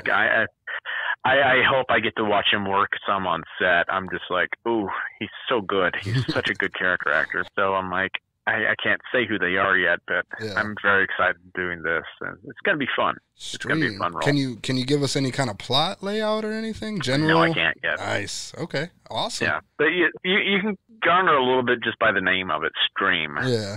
So yeah. Nice. It's nice a fun concept though, and it's just like the ideas that they have for making this like a trilogy are really cool. Oh.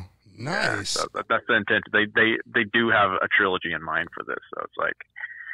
It's kind of cool. That's awesome. I love the new additions that have been coming to the horror genre lately. It's not just the same old characters, you know, movie after movie, which is cool. I mean, to see the different twists and different things like that. But it's so much better to just get new, just fresh characters that people can relate to in the different time periods and stuff like that. Now, I'm sure you've been talked to a lot about this in other interviews and shit like that, but the gun. Yeah. You guys caught a lot of flack for that shit, man, and I don't see why, to be honest. Like, a lot of people, like, even some people I know were like, dude, fuck that, man. He's not supposed to have a gun. I was like, who says? Yeah, they've used guns in other films, like Maniac and Scream, and it's just like, and he doesn't use the gun like a normal person. He uses the gun as a slasher would use a gun. Mm-hmm. Like a last resort. Not just to kill her. He uses it to disfigure her. That's a good look on that. I was just thinking maybe he uses it as just like a last resort kind of deal. But I didn't think about that. Just the maim. He only maimed her. It's not like he just blew her head off or anything like that. But he also looks like when he's doing it, he's kind of not happy that he's having to resort to a gun. Because all the other kills, he's smiling and laughing and having fun. That one, he's dead serious. Yeah. Ooh. See, he's kind of pissed. That's true. He's like, you made me resort to this. You're taking all the fun out of this. But at the same time, I don't know why you guys caught so much flack about it. Like, guns are so much part of the average daily life in one way or another nowadays. Like, it's only gonna happen, and I think it makes it more relatable to the times. Well, also, horror is always supposed to be a reflection of society itself. Exactly. We're putting the mirror to society, and guns, that's a big part of our culture right now. Mm-hmm. Mm-hmm. That's a very real fear a lot of people have right now. And I agree with that. Especially with all the school shootings and stuff like that. Yeah. Or what happened at the Capitol last week. Yeah. What happens everywhere, every fucking day anymore, it seems like. Yeah, yeah. So it's just like, it's a very real fear. So this is, sure. So people didn't, like, the villain didn't use a gun in past slasher films, but this is the new, that's the thing, is like, you got to keep innovating. Exactly. You got to keep doing new things. Exactly. Except for going to space. Art's not afraid of using a gun. He will use whatever means he has accessible to him. I kind of look at him as a MacGyver when it comes to, like, weaponry. It's like, whatever's around him, he'll use that as a weapon. Well, yeah, just look at his trash bag. He makes his own weapons too. So, like, that's what I like about him too. It's like he makes his own weapons. Yeah, I couldn't really tell. I mean, I've paused it a few times to try and look. There's a couple times in the movie you get a good view of his bag and what he's got. And there's been a couple times that I've paused it and tried to zoom in and stuff, and it looks like some handmade stuff in there, but I can't really tell what it is. Well, my favorite one is his flail, because people don't realize, like, all those ropes on that, that's not rope. That's human hair. What? That's the hair from his victims. He made the ropes out of. Nice. Yeah. MacGyver indeed, sir. MacGyver indeed. Holy shit, I didn't know. So he, harvests the hair from his victims, these females, and makes the flail out of them. I'm going to have to go back and check that part out again, see if I can see that. That's awesome. I didn't know that. Yeah. It's a fun little detail. We don't really push it, like, we don't just file say, hey, this is human hair, but it's like, that's what that's supposed to be. Yeah. So with you guys having such a low budget the first time, and I'm not sure what it was this time, I don't keep those kind of tabs on things. Just because if it's not my business, it's not my business, especially when it comes to money and shit. But are you guys having an easier time this time around as far as distribution and shit, or? I don't know yet, because Damien hasn't really started doing distribution yet, because he wants to first of all get a first edit done. Oh yeah, for sure. And then start shopping around. So I would hope that we have an easier time with distribution. Yeah. Because this now people know about this. Oh yeah. It's like we're already on these, like, top 5 lists of, like, horror films coming out this year. So I think people would be stupid right now to pass on us. Exactly. That's why I asked. I mean, I remember seeing something about you guys are still editing and all that not too long ago.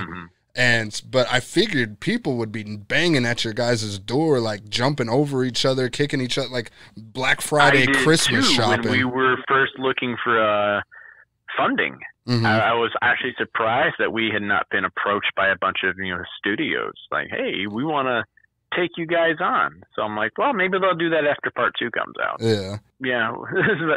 Well, I mean, we did have, like, a studio that wanted to give us some funding. I'm not going to name their name, but like, but one, they didn't give us the money. They didn't want to give us the money that even the bare minimum that we wanted. We wanted at least $1 million, and they wouldn't even give us that. Oh wow, and that's nothing to them. Like, and most, that is, it's like most. I even did the research and all this because I wanted Damien to know this. So it's like we got to, like, look at ourselves seriously that way. Oh, like, for sure. We gotta, and then, like, you got to, it's not being cocky, but it's like we got to value who we are now. And, like, most horror films, even low budget ones, are made for at least $1 to $5 million. And, like, so that was kind of a slap in the face. It's like, really? And their excuse was like, well, you guys made the first one for $50,000, so I mean, why do you need so much? Motherfucker. I was like, so we can pay the crew and.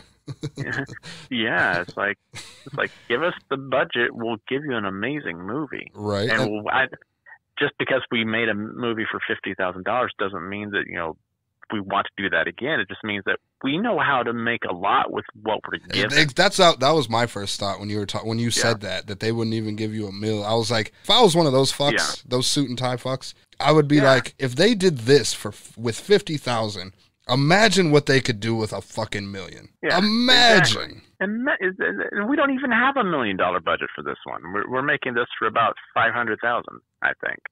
Wow. But we're pulling off amazing things because it's all because we have a very talented crew. Passion. And cast. Mm-hmm. It's passion. It's like everybody working on this has put their heart and soul into this, and we're damn proud of it. So yeah, as you should be. And another thing, this company wanted to have most of the creative control over it, and Damien was like, absolutely not. Yeah, you can go fuck yourself. This is his baby. It's like, give us the money, we'll give you a great product, but you're just trust in us. Yeah, no, I don't know Damien, but and he probably doesn't give a shit, but you tell him, hats off to him from me, man. To hold on to the artistic creativity part of it and go tell the man to go fuck themselves, that's awesome. That's so much respect, so much kudos. Because like we could have had a larger budget than we actually have, but he didn't want to sacrifice the integrity of the film, and I don't blame him. No, not at all. You can go fuck yourself. And we talked about that. It's like we're like, shit. I'm like, no, I don't think we should. I think we should tell them to go, basically fornicate thyself.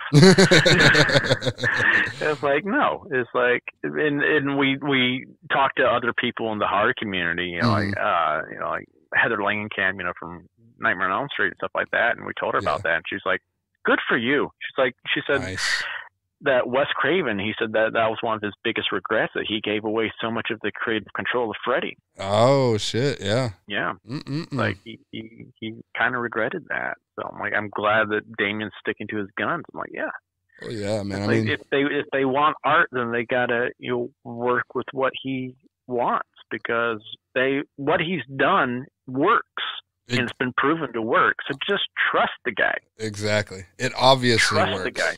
Trust his vision, and you'll get a good product. Exactly. It obviously works. I mean, to be honest, like, you guys were like a small production, small budget B-roll movie, and then all of a sudden, like, within months' time, you guys are everywhere. Yeah. It's like Damien has his pulse on what horror fans want, because he is a horror fan himself. And that's the thing. It's like these studios, they just look at it from a monetary position. They're just like, what's going to make us money? They're not looking into it like, oh, let's actually just give the fans what they really want. Like, what can we do to just make money? Yeah. And that's the difference. Like, we want to make money doing this too, but we also just want to do a damn good film. Mm-hmm. We want to give the fans what they want. Yeah. I think with your guys, we owe a lot to the fans. Oh, for sure. Wasn't the Part 2, isn't it kind of fan financed as well? Primarily, yeah. Yeah, we did the Indiegogo campaign where we raised over $200,000. Wow. And our initial goal was just $50,000. We didn't even think we were going to make that. And we made our initial goal in less than 3 hours. Wow. Congratulations to the fans. Yeah. That's the fans. That's the fans. And we probably, if we had kept the campaign going, we could have made a lot more, because there were so many fans that have come out since then. We're like, oh my God, I wish I could have contributed. I just had the money at the time. I'm like, well, Part 3, who knows? Well, now I know. So yeah, I'm kind of poor, but I'll throw in $1 or $2. Yeah, and that's how that's how I look at it. I was like, if you can only give $5, that's still $5 more than we had. Yeah, I'm like, that's every little bit helps, and it's all going to be used in the right way. We're not using this to go and have steak dinners and crap like that. And we're not renting Lamborghinis, things that we don't really need. Everything has been used to the full extent of the budget. It really seems that way. It's nothing but a hats off and a kudos to what you guys did with the first one, with what you guys had to work with and the detail you guys went into with it. And I couldn't imagine a better movie based on what you guys presented. So nothing but hats off. And you could say you're not being cocky and all that shit, man, but man, embrace art for what he is. All right. He is the new guy in town. That's the new sheriff in town. You're so Since it was made by horror fans for horror fans, what are your favorite horror movies? You probably get asked. 5. I'll give you my top 5 in no particular order because I think they're all great in their own way and they're different from each other. The original Texas Chainsaw Massacre. Okay. Nightmare on Elm Street Part 3. Nice. Dream Warriors. Omen. The original? Exorcist. Yeah, the original Omen. Okay. Exorcist and Halloween. Yep. Nice. You said that was definitely sounded prepared. I feel like you've been asked that quite a few times. Oh yeah, yeah. So, I don't have an absolute favorite, so but there's so many other good ones too. I mean, like especially like franchises. I mean, I love the Saw movies. I love the Scream movies. I love the Chucky movies. And it's just like then there are like independent ones out there I've seen that I love, like Final Girls. I thought that was a brilliant movie. I love the Mortuary Collection recently. That was so well done. I love anthology movies. I haven't seen Trick or Treat. Love it. Oh yeah, definitely Trick or Treat, man. I got Sam all over the place. So that was a movie I did not expect to like nearly as much. I was like, this is brilliant. This is such a fun movie. My girlfriend got me into that movie. I never saw it before. I always looked at it as kind of like, oh, I don't know, man. That looks kind of not my style. But then I sat and watched it with her because it's one of her favorite horror movies. God. And I was like, holy fuck. The whole bit with the handicapped kids. Yeah, and on the school bus. Oh, my God. I was like, that's because my sister's mentally and physically handicapped. So I was like, oh, God. Holy shit. That was like, that's horrible. But it's so creepy, though. It's just like, that was just, so well done. It was. Well done. But that was just like, no, horrible. Like, like, that's, how dare they do that? But I was just like, that's just heartbreaking in a way. I was like, oh my God. Well, I mean, if we're going to be honest about the horror genre, I think that's kind of what it does. I think it pulls on those heartstrings in a marionette Freddy kind of fashion. You know what I mean? Yeah. So I think that's kind of what it's supposed to do. It's supposed to touch those.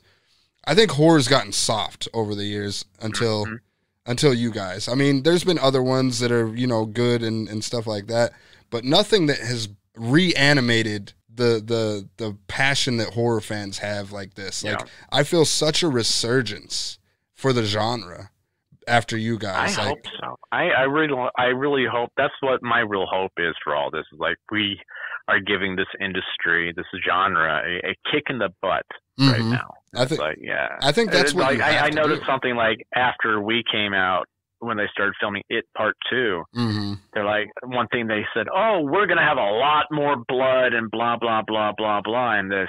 And like, It Part 2 was kind of lame to me.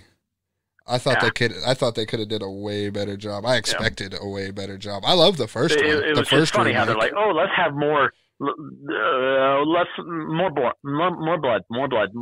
We got to compete now. I'm like, good, okay, cool. I hope this is going to start other franchises and stuff like that to really start like upping their game. Like let's try to be a little bit. Let's stop trying to make PG-13 horror films and go back to the R. Let's go back to R horror films. Exactly. I think it's you'll still get the butts in the seat. I think it's the PC culture that has really. Really done that, because horror movies have always been, like we were talking about, like they're supposed to reach deep into us, like as individual human beings, and twist those fears and inhibitions and stuff that we hold, like you people having a mentally or physically handicapped kid with the Trick or Treat doing that, what it did. It's supposed to do that. It's supposed to touch those sensitive places and kind of twist them. Art is supposed to imitate life. Exactly. Pun intended. Yes. But I really credit you guys for kicking Hollywood in the dick. I really do. Yeah. And it needs it. Exactly. And I really hope, I think from the way you guys are talking, like, I really think the second one is gonna be that final, like, hey, you're gonna respect us kind of deal. And I can't wait to see it. I'm so stoked. Well, we're coming in, full charge. So we're not pulling anything back. We're going to be like we're slamming our flag down into the earth and going like we're here. Yeah, I can't wait. I've never done it before, but because I've never been that type yet. But like when that movie comes out, even if I'm streaming it at home, nobody knows what the future is going to be. Nobody knows when this stuff's going to pan out or how it's going to pan out. Even if I'm streaming it at home and inviting my friends over, I'm going to dress up like Art and watch this fucking movie. That's how, dude, I've never done the cosplay thing. One of my sisters is really into it. But I feel like for this one, dude, I'm so pumped about it. I will dress up like Art and just fucking be like, yeah! Love it. Like a little kid on Christmas, dude. I'm so stoked for it. I do have one question for you, though. Maybe you've been asked, but I don't really care anyway. What future plans do you hold for David Howard Thornton? You can't be Art forever. Nah, I'm open to whatever. You know, I would love to go back doing more comedy again. I miss doing comedy. I miss doing musicals. Yeah. I would love to go back on stage and do some more musicals and stuff like that. So, like I want to do more voiceover as well. I love doing animation. What kind of voices do you do? I do over 200 voices. Holy shit. Yeah, I do like a lot of impersonations and stuff like that. So it's like, I've done a lot of animation for, like, you know, kids and stuff like that, where they sometimes just call me in to do voices for animals. Like, they need someone to sound like a goat, and I just come in and go, and I get paid. Nice. Yeah, I love it. So much fun. Quick just little... like with voiceover work, you don't have to worry how you look. Yeah, exactly. You can play characters you could never play otherwise. That's why I like doing. That's why I like doing radio instead of the normal video podcast. That way, I'm not worried about what this angle looks like and all that bullshit. I know. I can sit here in my pajamas, shirtless, if I want to, and nobody knows. No one knows. Exactly. So if you could play any character, who would it be? Oh, easy. The Joker. The Joker? Joker. I want to. I mean, I've played him on a YouTube series, a fan-made YouTube series, but I really want to play him on especially a TV series. I would like to, because I've never seen a true depiction of what I think is a comic book version of the Joker on screen.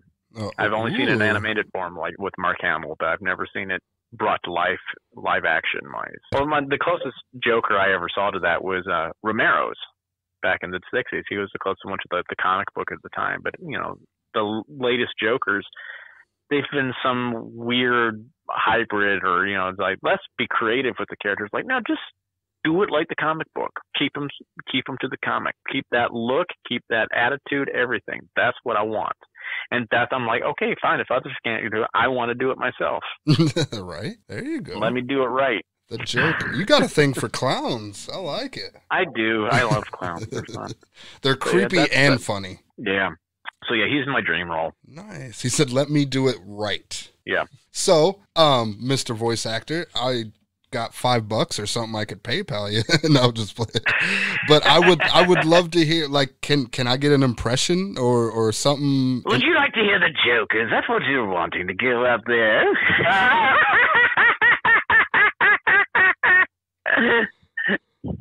Holy shit, dude. Did it put a smile on your face? It did. I do hope so.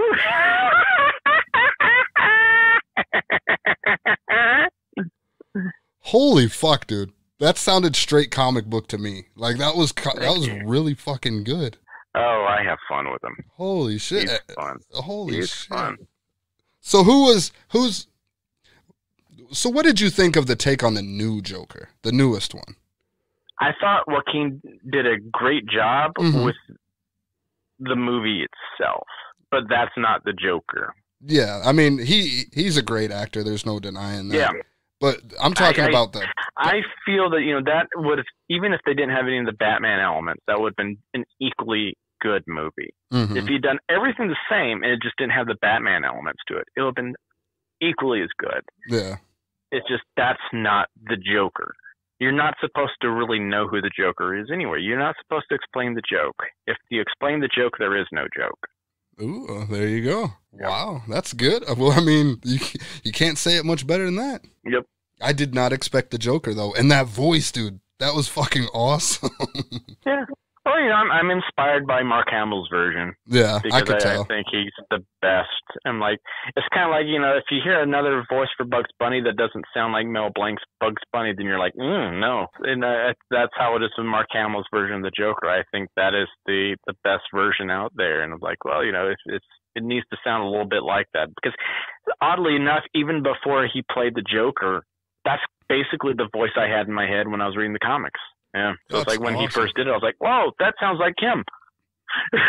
Sounds like what I've had in my head this whole entire time. Hey, me and this guy, we know it. We got it. We got this. Yeah. That's like, awesome. I see what you're doing here, Mark.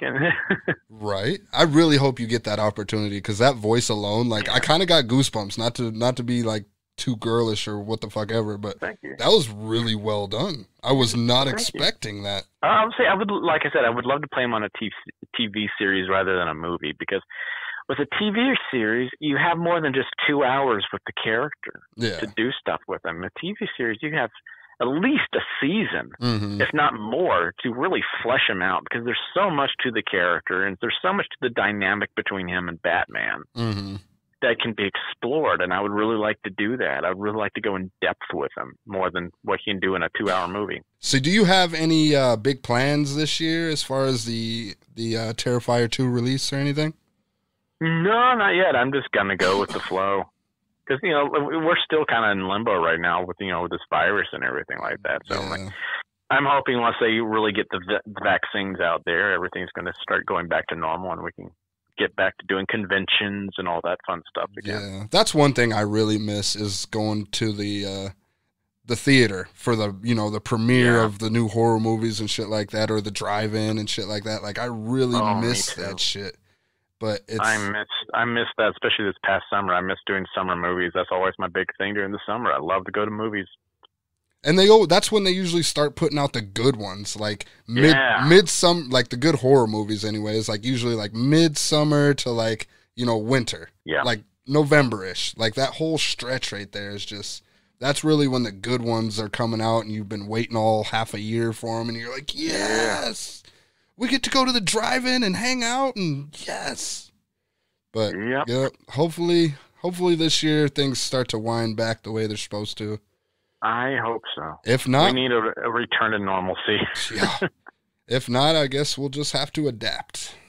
Yep, exactly. Figure it out. Maybe movie theaters will become like an underground, like prohibition bars or something, speakeasies. Who knows? Who knows? Right. Well, it has been great talking to you, man. I've loved every minute of it, and I hope you've had a good time.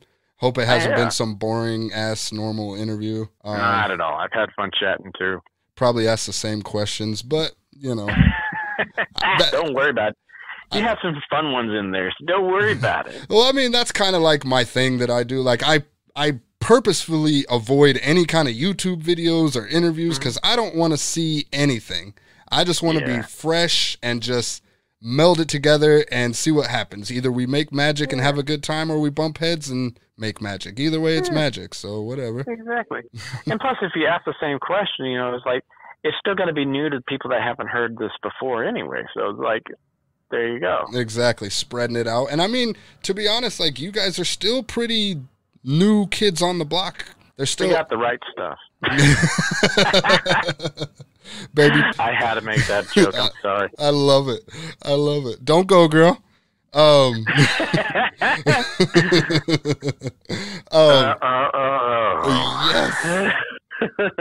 But I have really enjoyed this, man, and I'd love to get you on the show again sometime if you wouldn't mind. Definitely. And I'd love to get Damien and the rest of the cast, anybody that wants to get on here. I really want to pick Damien's brain. This guy sounds like a mine of just gold. Oh, he is. He's like a database of horror. That is awesome. That is awesome. Yeah. Well, hats off to you guys. Thank you for everything you guys have done. Thank you for kicking Hollywood right in the fucking balls and saying, "Hey, this is how horror's supposed to be done. We don't need PG-13 horror movies." And I really appreciate that. I love everything about it. And yeah, man, I wish you nothing but the best in the future. And if there's anything you'd like to say on a personal note or anything you'd like to blurt out and tell the world, now's the time to go ahead.